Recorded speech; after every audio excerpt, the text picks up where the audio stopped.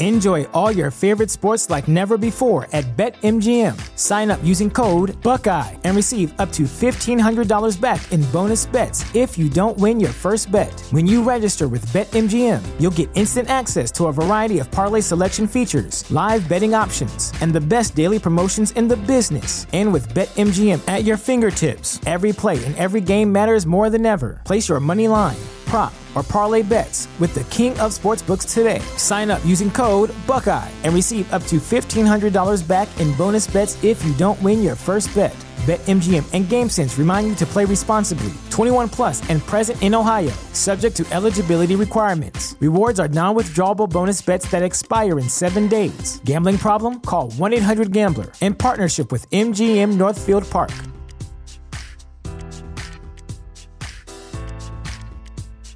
Save big on brunch for mom, all in the Kroger app.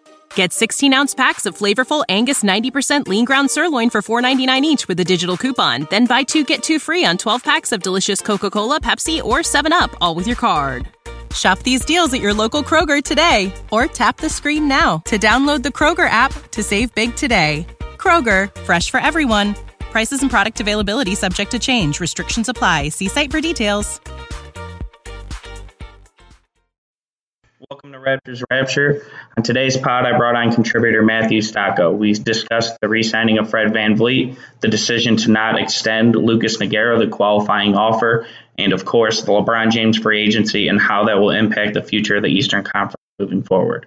Let's kind of just go ahead and get into it. So the first thing I wanted to talk to you about is the Raptors news is Fred VanVleet signs to a 2-year, $18 million deal. What were your thoughts on that?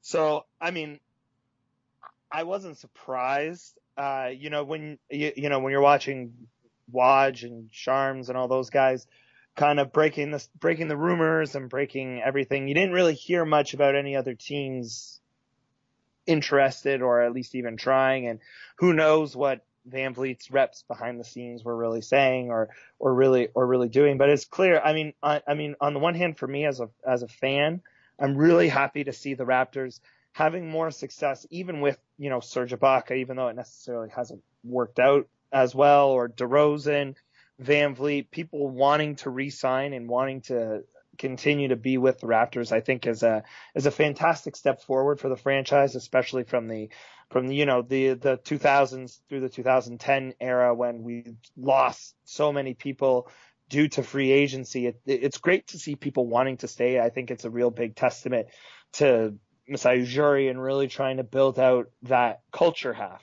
Another thing I'm really happy about is I was super worried about how expensive VanVleet might be, and Ujiri and the Raptors as a whole do have a history of potentially overpaying for people, and whether that's due to Canadian tax purposes or just having to incentivize the pot more so that someone will want to come. I think either way, the deal is pretty good in terms of finances. I know it puts them into the luxury tax, but I mean, I don't think anybody would be surprised if it was the last move that the Raptors make throughout the year or throughout the summer, to shed salary to get back under the luxury tax. And I mean, also at the same time, VanVleet is a vote for the future, but he's also a vote for the 2 years. Another thing that I thought was interesting is that it's a 2-year contract, and not longer. And who knows if VanVleet felt that he could command more, or if the Raptors were saying, hey, maybe there's an opportunity for you to make more, take the shorter term deal. And we have this big reevaluation period where we're going to have a lot of salary coming off the books in 2 seasons from now. Who knows what we can see? Were you happy with the signing at all? Did you feel that it could have potentially been better? Did you even want to see VanVleet back with the team? I was ecstatic. I thought that $9 million per year was on the low end of what he was going to receive. I thought that we would see a little more, and you're right, we didn't hear any rumblings of teams interested, except Phoenix. I think that there was some talk kind of at the end that Phoenix could jump in at the last second and offer a deal that was kind of backloaded. But I think that it was an amazing deal for the Raptors. When you kind of look around at the guys, that Rajon Rondo got about that same dollar amount for the Los Angeles Lakers. I think it's even a question of who you'd rather have on your team, not only this year but moving forward, is Fred VanVleet. And you got 1 year, 15 for Trevor Ariza. Will Barton made more than Fred VanVleet. Those are guys, well, with the exception of Ariza, who's older in a different situation. But I think Fred VanVleet's a better player right now than Will Barton. And I think that the Raptors got a bargain for him. I was surprised it wasn't a little longer. I would think that the Raptors would want a longer deal because you think you can get a bargain, and Fred being undrafted, never making kind of a big salary, would want the more secure deal. It surprised me that it was 2 years, but overall I thought that it was a bargain signing for them, and I'm really glad that they brought him back at that price. Yeah, I would definitely agree with you. Love Fred on the team. I think he's fantastic for the team as well. I think he's the right fit. The personal side of me is like, love to see a guy who really, to go back to the bet on yourself motif, really did bet on himself, took some risky chances that not many players would take, and is, really believed in himself and has really brought himself to a point which is fantastic. I'm also really excited to see how he can thrive under a Nick Nurse offensive system. I feel like he's somebody who has a really high basketball IQ and really sees the court really well. And he'll be able to really pick players, and his three became more and more deadly as the season went on last year. So to see that confidence continue to build, I think will be great as well. Yeah, 41% three-point shooter. And again, I just can't get over the value. If you look around the market, you get the Pacers signed Doug McDermott for $7 million per year. Jeremy Grant gets $9 million per year. Guys, Bellinelli's getting $6 million per year. The fact that you got Fred VanVleet, who is the sixth man of the year candidate, placed third among them, he comes back to you 2 years, doesn't really even test the market. I think it's an absolute home run win for the Raptors. And like I said, I wish it would have been longer because I'm that big of a believer in Fred VanVleet. But overall, I just think it's a home run. Definitely. I for Fred, I think it's so amazing to watch him get into the paint and be able to create space for himself. It's impressive that his blow by techniques are obviously not as refined as someone like DeRozan's, but he finds space for himself, really uses his shoulders and his body to take contact so extremely well that it really just helps his game as a shorter player. That definitely a fantastic asset to the team, and in other seasons, going back to your earlier point that third and sixth man of the year voting doesn't usually means a pay raise, especially in a contract year I know he's getting a pay raise, but even a higher salary. So again, the Raptors prove, and hopefully Bobby Webster had a big hand in this, that they understand how to negotiate within the financial confines that they have. And it's exciting to see what they're going to do next. And I'm really interested to see what their next move is. Do you think there was anybody that has been taken already that would have been a great addition to the team that you're sad to see is on a different team? No, there's nobody that jumps off the page. Marco Bellinelli, I think, would have been a nice fit. He got more in San Antonio than what we could offer, so I understand him taking that there. And obviously San Antonio is a great organization. There's nobody that really flies off the pages. I thought that this guy would be a great Raptor. I think our team is already so deep that a lot of these guys that you can get with the taxpayer mid-level, it's not even certain that they're going to be in the lineup next year. So, you're not even sure if you can get a rotation player at this point, which kind of goes back to, do the Raptors need to consolidate their assets? I'll say the biggest thing, and maybe they're not done moving, there's absolutely no guarantee that there'll be a tax team next year, but I think I've always been under the assumption that Toronto will not be a tax team next season, and for the first time I'm starting to kind of question that and think that we may actually be a luxury tax team. Wow.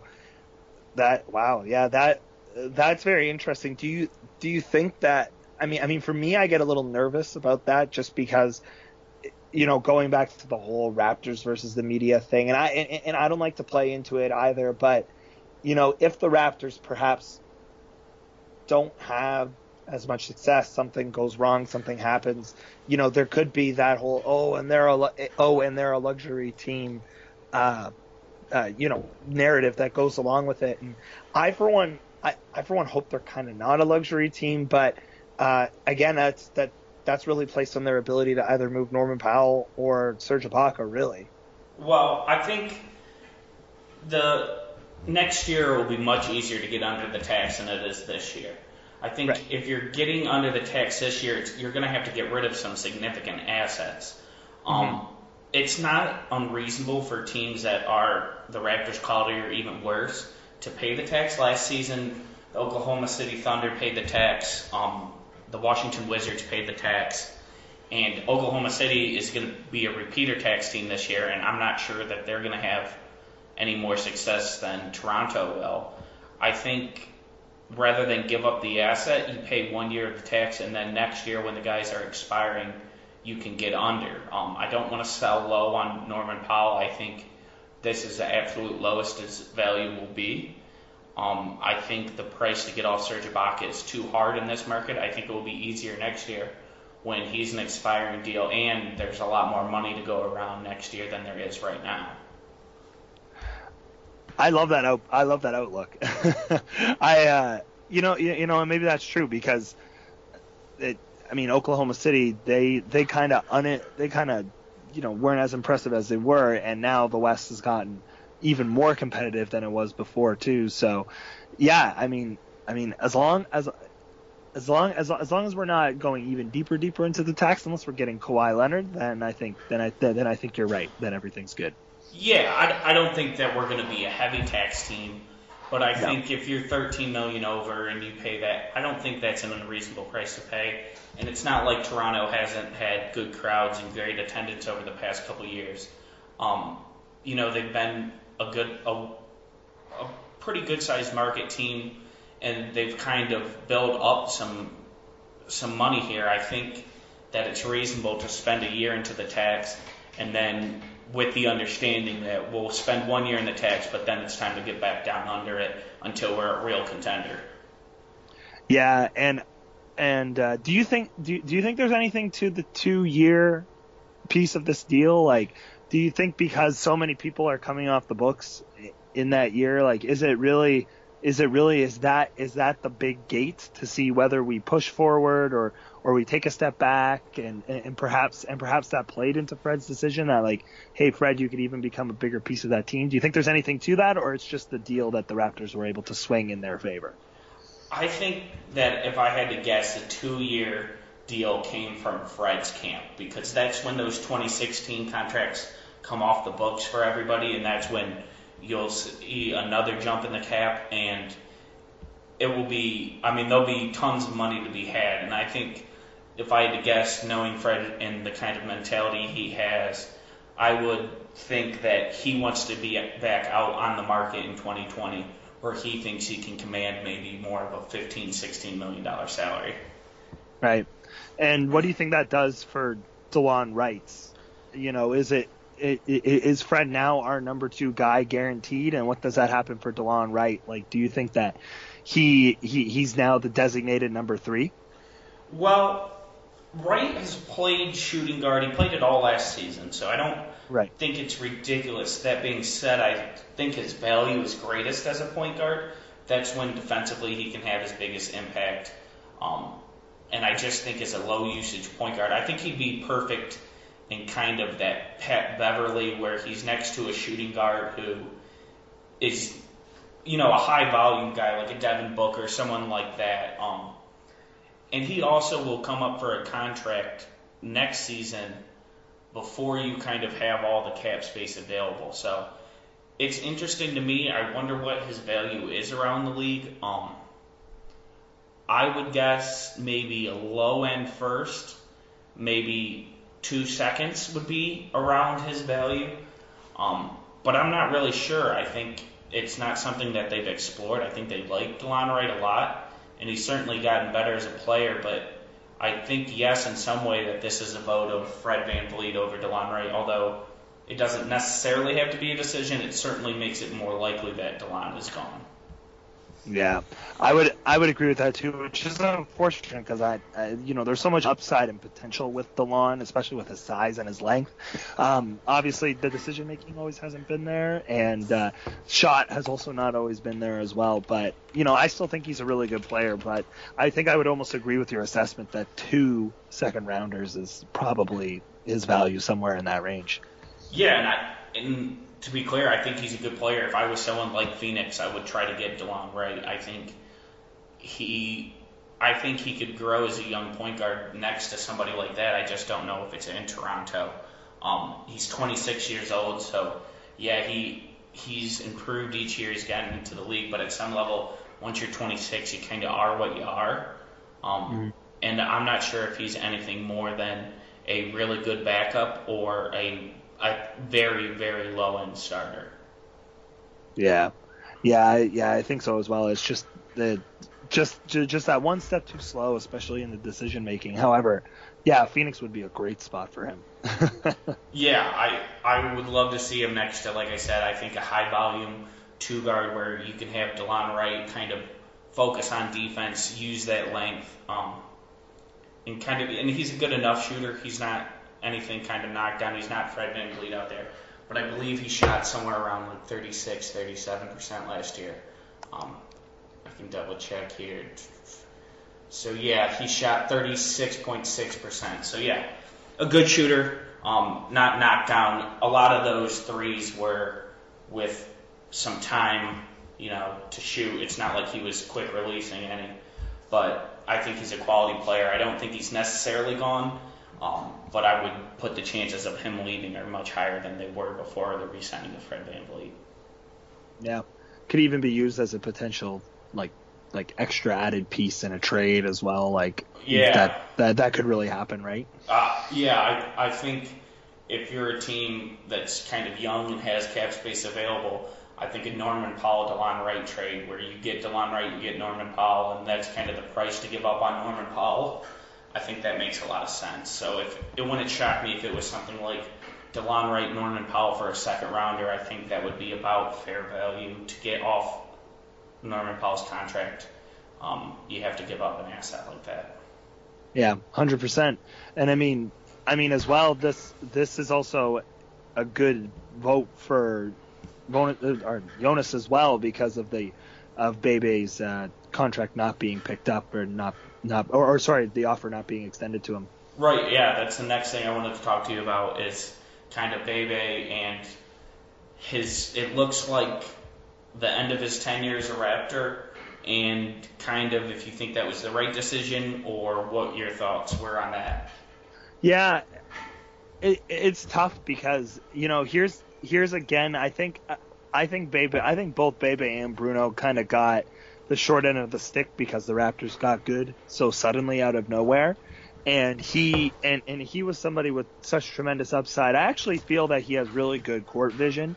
We've seen him give fantastic performances and not so fantastic performances, but his defensive performances have been good. Unfortunately, just never got the reps, just never was anything of an offensive threat, which is except for putbacks, rebounds, putting the ball in the net when off of an assist or off of a drive. However, I think for the team moving forward, they couldn't pick that up. They couldn't justify that price, especially since they could perhaps get somebody on a vet minimum or just another piece. And I mean, with the whole, we don't know what Nick Nurse is doing in terms of how he wants to play. He might not need the services of someone like Bebe, someone who can't stretch the floor. JV is commanding a little bit more floor space now that he can put it down and he will shoot that three. So I think that growth in JV over this year, and hopefully again Nick Nurse is thinking about how to utilize JV correctly, probably lessens the services of Bebe, especially when you consider that Jakob Poeltl doesn't really have much of an outside game, can't really stretch the floor. And again, I'm emphasizing stretching the floor because I really feel that's what Nick Nurse is going to do, or that's what he wants to emphasize. And that it's unfortunate, but to be honest with you, I wasn't very shocked by it. I'm totally with you. I think I think Bebe is a good player. I think he's probably a third center for most teams. I think he's probably a third, maybe a backup center, but I think Toronto just has too many centers at this time, and the fact that I think Serge Ibaka can serve as your third center too. I think at this point in his career, he should be playing some legitimate minutes at center. So if I already have Jonas Valanciunas and I have, Jonas Valanciunas, and I have Jakob Poeltl, I don't think it makes sense to have, and I have Serge Ibaka. I think there's just one too many big men there. And I think that while he's a good player, a solid player that deserves to be in the league, I don't think his fit with Toronto was ideal. No, definitely not. And I'd love to see him on a Sacramento Kings or going back maybe Phoenix Suns, like one of these teams where he might potentially have a chance to make it or continue to make it and get that next contract, get that Fred VanVleet sort of contract, have that breakout.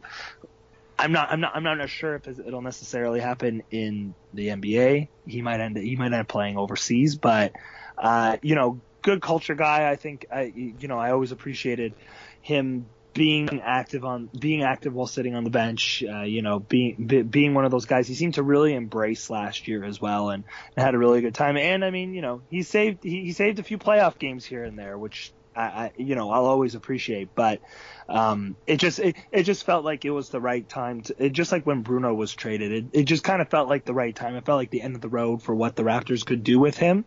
And if we're making subtle changes to perhaps the back end of the roster to get more front end results, it seems like a natural move with the the ability to free yourself of a player.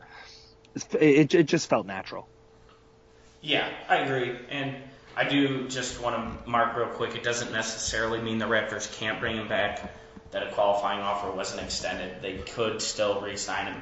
It's just very unlikely, and there really is no reason to not extend the qualifying offer unless you thought he was going to accept it and that was too much of a price. So maybe nobody wants him at the veterans minimum, or if a team does want him at the veterans minimum, Toronto's willing to pay that to him. He comes back with the Raptors. There is still, an outside shot, but I would be surprised if someone doesn't offer him at least something a little more than Toronto, and I think kind of reading the tea leaves that he is gone. But I do want to throw that qualifier in there that he could return. It also, to me, it was interesting that he never really spent as much time with the 905. I know you only have so many people that you can call up and everything like that and sign to a two-way contract. Are you surprised that he didn't spend some more time in the 905 kind of developing his game? Yeah, that was actually going to be my next point, is that, with all the jumping up and down and the Raptors have done a fantastic job utilizing the 905 to develop players while being a competitive team. I understand that he had to say, yes, I want to go down, but I would have felt that he could have even flourished more in the 905, especially learning from someone like Stackhouse over the past few years could have really helped his more basic pieces of the game fall into place a little bit more. The 905 is such a fantastic resource, and I'm not sure who makes that call, if it's Dwayne Casey or if it's the front office who makes a call on who goes down to or in the past, of course, Dwayne Casey, but the head coach, who makes that call, who makes that decision. But I think he was a missed opportunity, which goes back to my kind of point when we started talking about this, is that I kind of feel bad for him in that I feel like he got lost in the shuffle a little bit, and Dwayne Casey treated him as more as a last resort or somebody who could potentially come in and change the game, kind of what happened to Norman Powell last year, and either that shot his confidence or could have even shot his drive a little bit and his will to push through, and hopefully either on a different team or maybe even on a G League team next year. He finds a spot where he can really grow and really learn some pieces that he's missing to help make better decisions, be in better spots, work faster a little bit. But yeah, definitely always surprised to never see his name on the 905. Right, and it's tough because I don't want to put too much of a blame on Casey because, they were playing 10 guys last season. You can't have much bigger of a rotation than that. Yeah. So I think it speaks to more the Raptors' kind of problem they've had is this kind of looming threat of consolidating assets. I think there hasn't been this rush to kind of trade in 4 quarters for $1. And I think it could help us out on the back end if, say, you did package Jakob Poeltl and someone else, you get a little more playing time for Lucas Nogueira. And perhaps that there's no offers out there, but I think there is kind of this overwhelming feeling that the Raptors have 12 guys who all deserve playing time, and that's tough on an organization. And obviously it's a good thing to have depth, and the Raptors did get incredibly lucky with injuries, which kind of contributed to the fact that there was so little playing time to go around. But it feels like we have about 6 or 7 players who are the 7th best player on a good rotation. Yeah, and I see what you mean in that it can be tough to decide what to do, what to make moves. If I trade this piece, what am I giving up? What am I gaining back? And when the pieces gel so nicely like the Raptors do, it can be an issue.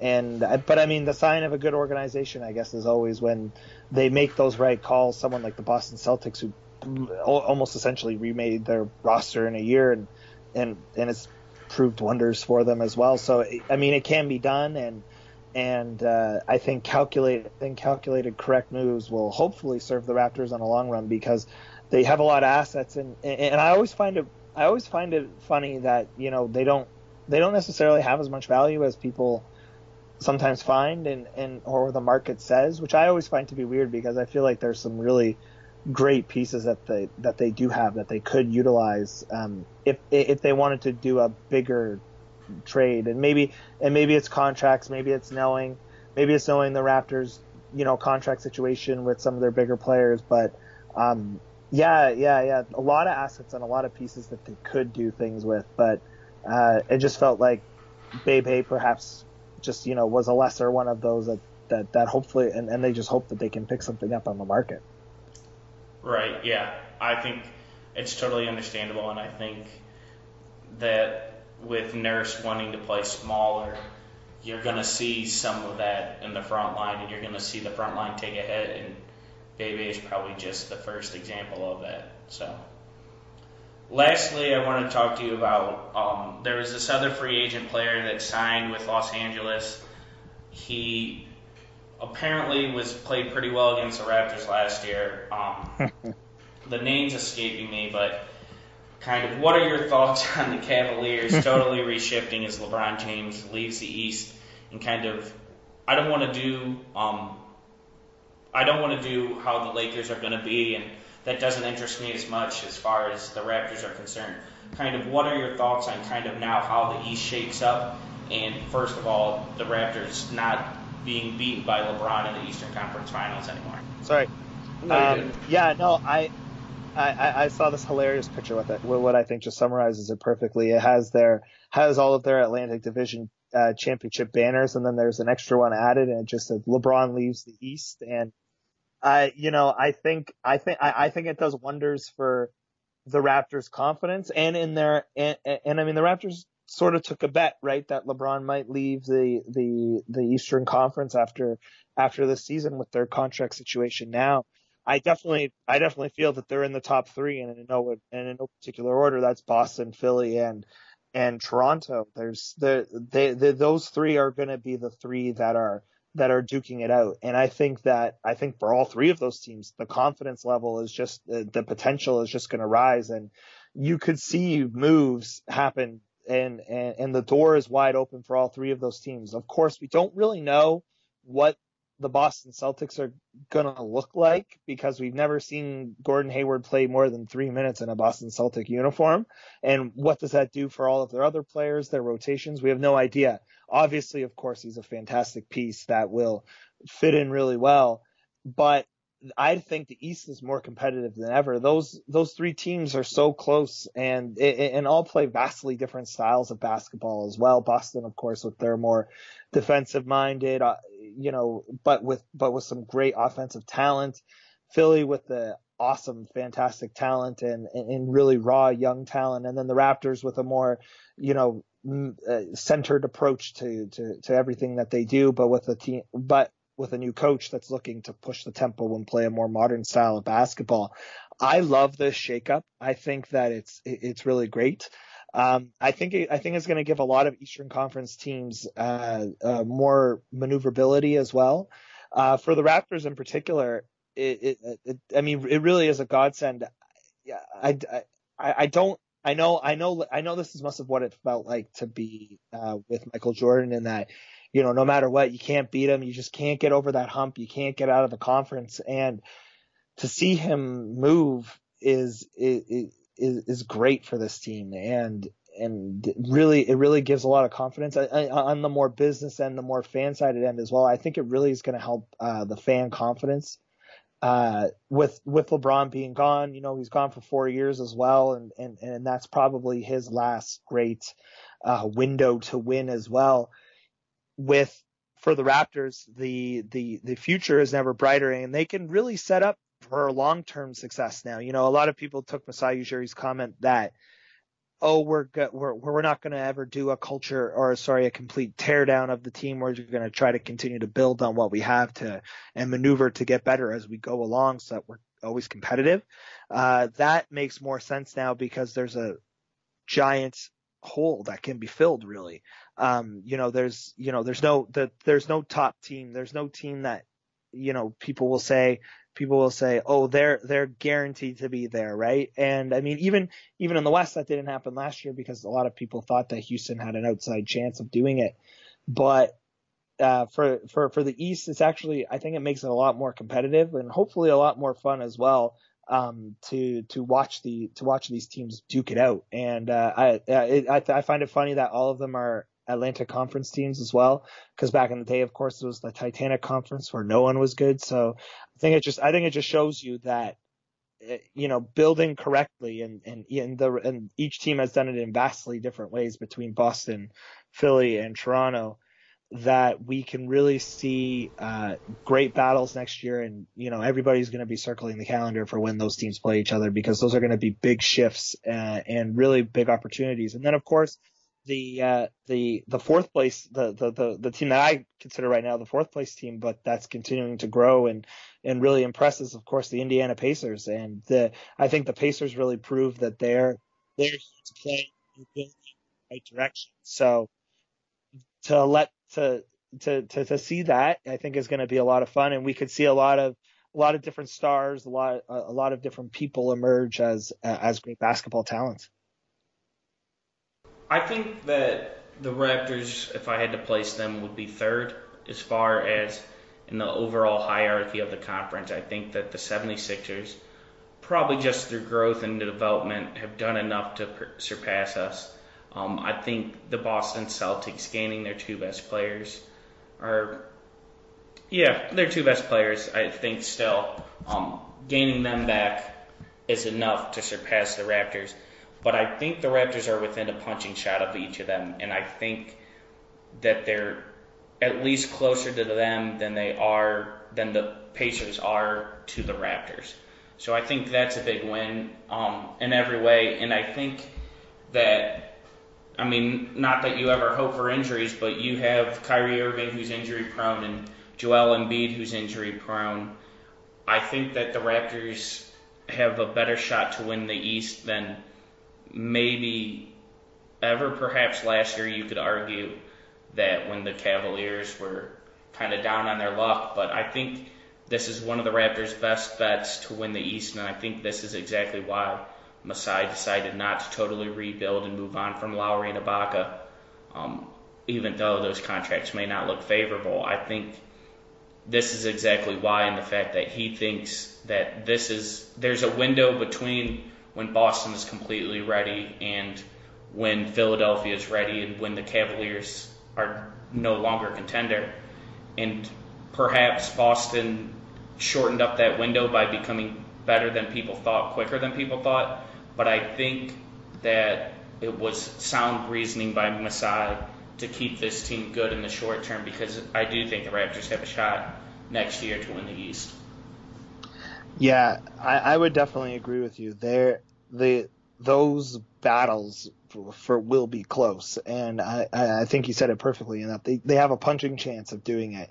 Boston is a very well coached team. I love Brad Stevens and what he's done with Boston. I think it's fantastic.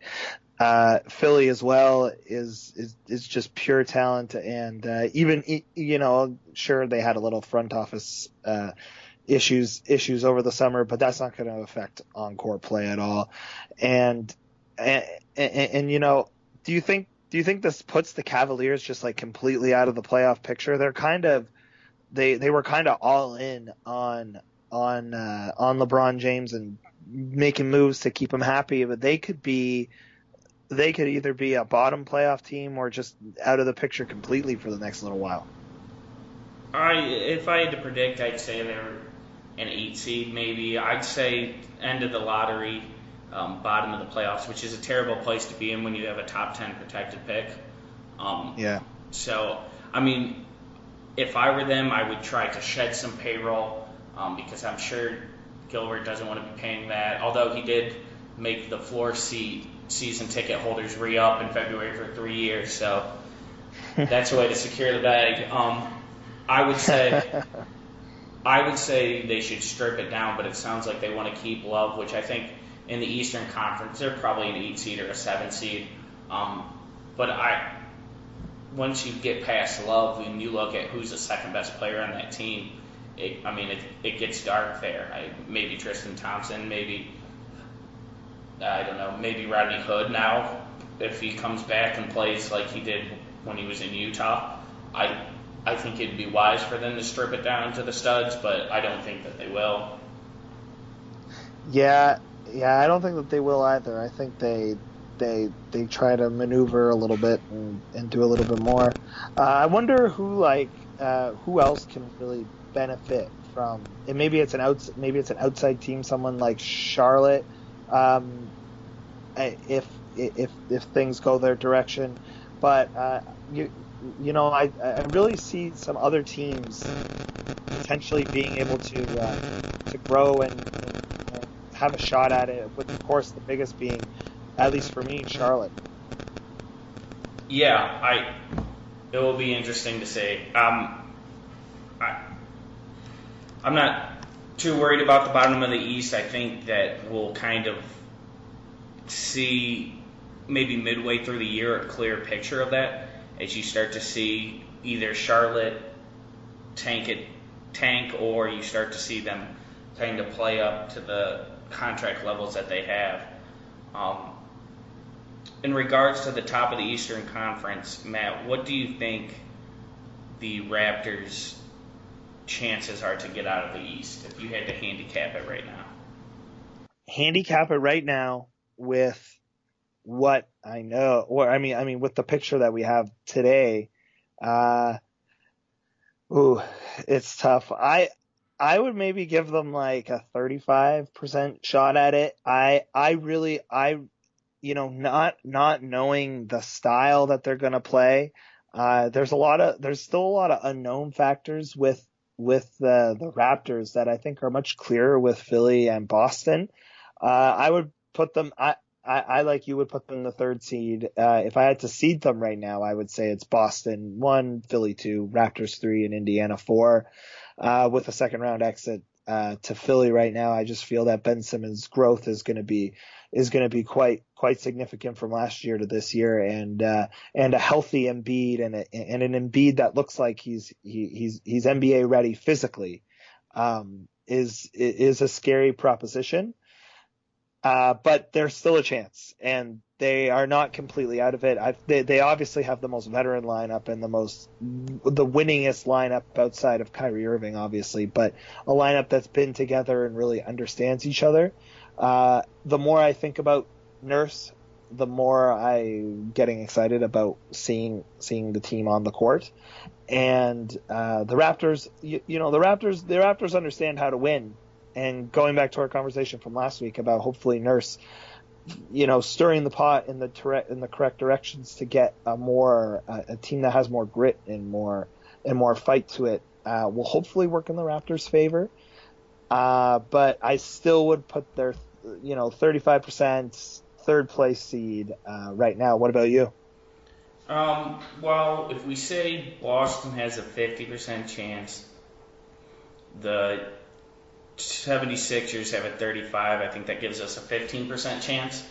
Yeah. So I would say probably around there, maybe 10% because you have 5% that something stupid happens and Victor Oladipo turns even better than he was, and you never know. I'd say probably 5% chance something crazy happens, but I would say 50, 35, 15 is probably fair. 15 to 10 for Toronto. I don't think it's super high, but I think it's worth keeping the team around at that level because, that's a good enough chance. The chances in the NBA come infrequently enough that 15% is close enough for you to continue to risk it, in my opinion. 100%. And, I mean, the Raptors have proven to be a very durable team as well. Where, like you mentioned before, Kyrie injury-prone, Embiid injury-prone. Simmons, even, you could argue, has had tough injuries, whereas nobody on the Raptors has really had tough season-ending injuries. Of course, DeRozan has been very durable over his career, which I think is a good testament to the team, and hopefully something that we see continuing forward because injuries are tough, and thankfully the Raptors have depth as well, which also work in favor if a freak injury does happen. Yeah, I think that if you're talking injuries significantly impact the landscape of the East, I think Toronto's the least likely to be impacted by that. So that's always something that I think fans don't think about enough. I think durability's rarely talked about when people talk about teams and how important a player is. And that's part of the reason LeBron James is so good, right? Because, you could see him, his ankle could be broke, he'd pop it back into place and continue to play through the playoffs. I think durability is probably the most underrated factor by fans, and perhaps even general managers. I think that having a player that's consistently on the court for 82 games is a huge deal. Mm-hmm. Yeah, definitely. And but outside of LeBron, he's just a physical specimen that comes along once in a generation. I don't even know if I can think of another team around the league that has been not that impacted by, or has been not like the least impacted by injuries as the Toronto Raptors. Right. I think you can argue Kyle Lowry was banged up the past couple years in the playoffs, but I think, that happens to every team. I don't think that you can put that just on them. But when you start to look around, like the Warriors have injury concerns, the Rockets have injury concerns with Paul, and besides LeBron, you're right. I think there's a higher chance of injury for just about every competitive team besides the Toronto Raptors. Yeah, definitely, and that's what I like, and that's what I hope continues, because the Raptors medical staff has also been very consistent over the years. Even before, the medical staff has almost virtually stayed the same for a long time. Even in the Chris Bosh era, there really wasn't that many injuries to speak of. So whatever they're doing, they're definitely doing it correctly. The Eastern Conference overall, I think, is going to be very fun to watch. The Western Conference as well, because the Western Conference is more of a gauntlet, whereas I think the Eastern Conference is much more of a battle between those top teams, but it's going to be very fun to watch those top teams, and hopefully the NBA scheduling gods put those matchups in the correct places, because there's going to be a ton of them too, with the perceived three best teams being all in the same conference and having to play each other a bunch. Right, yeah, it's very top heavy in the Eastern Conference, but I think those three teams are three legitimate contenders for the Eastern Conference title. And the Western Conference, well, it appears to be pretty clear up top who the top dog is. When you talk kind of 1 through 8, it's going to be fun to watch the teams battle for playoff positioning, and someone's going to be left out. I got to think Denver's going to expect to make the playoffs, and they missed it last year. And if I got to think LA is expecting to make the playoffs with LeBron James, so that means 2 playoff teams in the West are going to be out. So it'll be fun to watch all around both leagues, in my opinion. Yeah, oh, definitely. Yeah, I know we didn't want to talk about the Western Conference because it doesn't really pertain to the Raptors, but yeah, there's big movement out there. So all the more opportunity though for the Eastern Conference. I don't think by any means that just because LeBron isn't there that the Eastern Conference, some people are saying the Eastern Conference isn't even worth watching. The Eastern Conference is still very exciting, albeit like you said a little top heavy, but that's okay. That still makes for exciting basketball, and for teams that are jockeying for those playoff positions in the East, like someone I would fully expect Detroit to be in there now as well. I mean, they have an interesting team. It's going to be interesting to see what Casey does with that group and what he can push through. But there's still a lot of intrigue in the East, and with LeBron not being there, I think that intrigue almost goes up because, again, a freak accident could happen or something could transpire that really reshapes what goes on in the Eastern Conference for the entire year. I mean, the Gordon Hayward's a perfect example of that. Really, that what would have happened if he didn't get injured, So I think the more the gauntlet, the excitement of the Western Conference is the gauntlet, and the excitement of the Eastern Conference is the improbability of what could happen that could reshape the entire conference for the year. Yeah, I couldn't agree more. Matt, I think that should about do it for us. So thank you again for joining me. Yeah, no problem, and hope to talk soon. All right, bye. Enjoy all your favorite sports like never before at BetMGM. Sign up using code Buckeye and receive up to $1,500 back in bonus bets if you don't win your first bet. When you register with BetMGM, you'll get instant access to a variety of parlay selection features, live betting options, and the best daily promotions in the business. And with BetMGM at your fingertips, every play and every game matters more than ever. Place your money line, prop, or parlay bets with the king of sportsbooks today. Sign up using code Buckeye and receive up to $1,500 back in bonus bets if you don't win your first bet.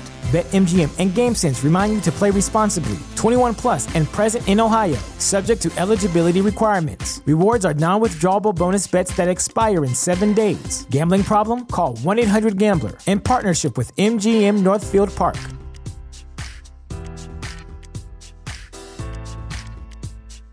When you need mealtime inspiration, it's worth shopping Kroger, where you'll find over 30,000 mouth-watering choices that excite your inner foodie. And no matter what tasty choice you make, you'll enjoy our everyday low prices, plus extra ways to save, like digital coupons worth over $600 each week. You can also save up to $1 off per gallon at the pump with fuel points. More savings and more inspiring flavors make shopping Kroger worth it every time. Kroger, fresh for everyone. Fuel restrictions apply.